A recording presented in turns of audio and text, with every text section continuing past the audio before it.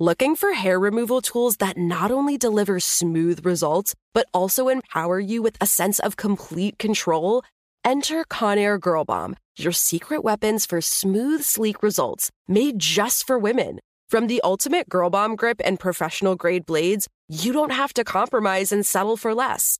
Conair Girl Bomb equips you with the precision and power previously reserved for men's grooming tools. So take your hair removal routine to the next level with Conair Girl Bomb. Available at ConairGirlBomb.com or a retailer near you. The Kakadu plum is an Australian native superfood containing 100 times more vitamin C than oranges. So why have you never heard of it? PR. No one's drinking a Kakadu smoothie?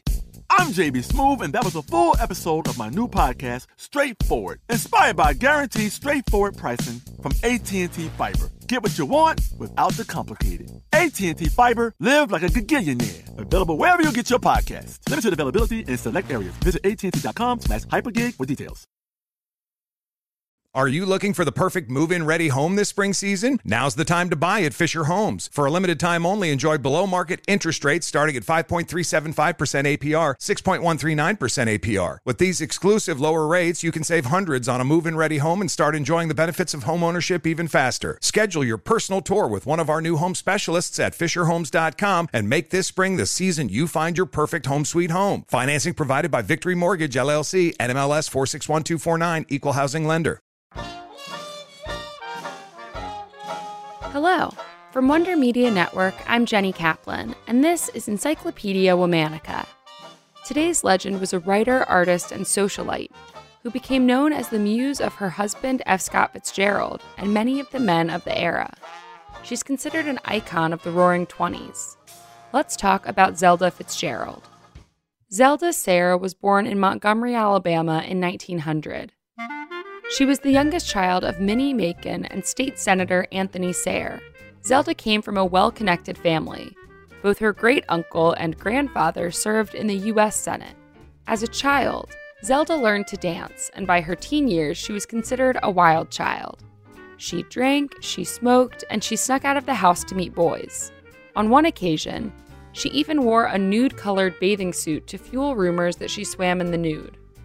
Zelda's daring behavior was considered especially scandalous at a time when women were expected to be gentle and proper. In 1918, Zelda graduated from high school. Her yearbook included a quote under her photograph stating, "Why should all life be work when we can all borrow? Let's think only of today and not worry about tomorrow." Shortly after graduation, she met 22-year-old F. Scott Fitzgerald at a country club. She was an audacious dancer and socialite, and he was a charming U.S. Army officer who had just flunked out of Princeton. F. Scott famously said, "I've fallen in love with the whirlwind."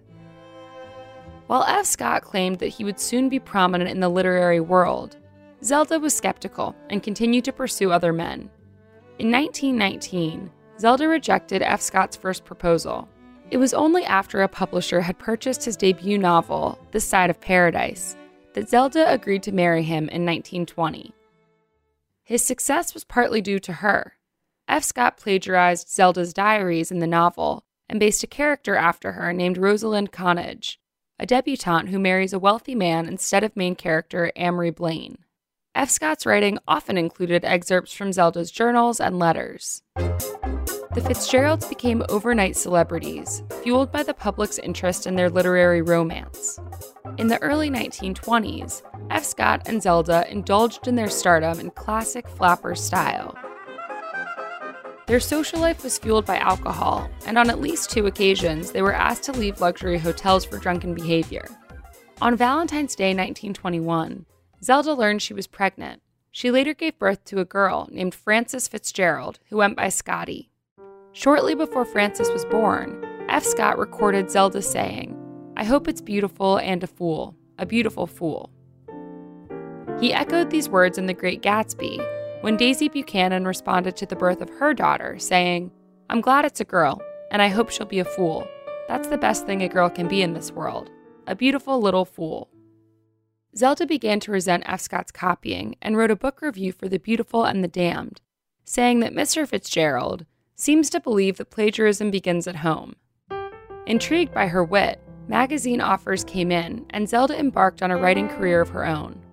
In 1922, she published Eulogy on the Flapper. She went on to publish more essays, many appearing under the byline F. Scott and Zelda Fitzgerald. She and F. Scott co-wrote a play, The Vegetable, but it was unsuccessful and they soon fell into debt. In 1924, the Fitzgeralds moved to France, and Zelda became infatuated with Edouard S. Jozan, a pilot. When Zelda asked for a divorce, F. Scott refused and locked her in their house until she abandoned the idea. Zelda never saw Edouard again, and he later denied the affair. As the decade wore on, the couple put on a good face but never recovered their trust. F. Scott was resentful and maligned Zelda to Ernest Hemingway, and Zelda overdosed on sleeping pills in a possible suicide attempt. Jealousy persisted on both sides. Zelda accused F. Scott of having an affair with Hemingway, and she later threw herself down a flight of stairs when he ignored her at a party. In 1930, Zelda was diagnosed with schizophrenia. She would be in and out of clinics for the rest of her life, and it was in a psychiatric hospital that she wrote her only novel, Save Me the Waltz, which chronicled her tumultuous marriage. F. Scott was upset by the novel, which drew upon shared history he wanted to use for his 1934 book, Tender as the Night, and forced her to take out parts. He blamed Zelda's costly hospitalization for his inability to complete his own books. When the novel was unsuccessful, Zelda returned to stage writing, which also failed to garner public attention. When Zelda tried painting, she was again disappointed by the public's response. In 1934, F. Scott and Zelda separated, but they never divorced. As their fame faded, F. Scott's alcoholism worsened, while Zelda became violent and withdrawn. They last saw each other on an ill-fated trip to Cuba in 1938. Despite their separation, they wrote to one another for the next 2 years until F. Scott's death in 1940. While Zelda was hospitalized, she began working on a new novel called Caesar's Things, but it was never finished. In 1948, a fire broke out in the hospital's kitchen and eventually spread through the main wing. Zelda was locked in a room awaiting electroshock therapy and died, along with 8 other patients. Today, Zelda Fitzgerald is mostly remembered for her influence on one of America's great authors. But throughout her life, she fought to be remembered on her own merit.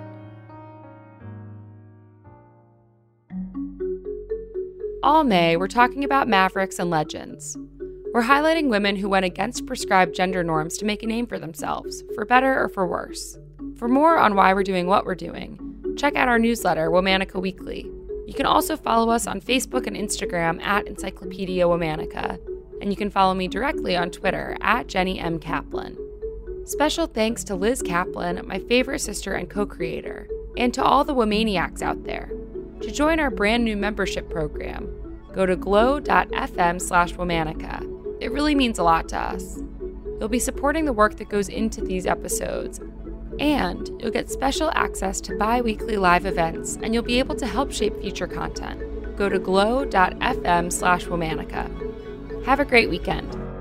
Talk to you on Monday.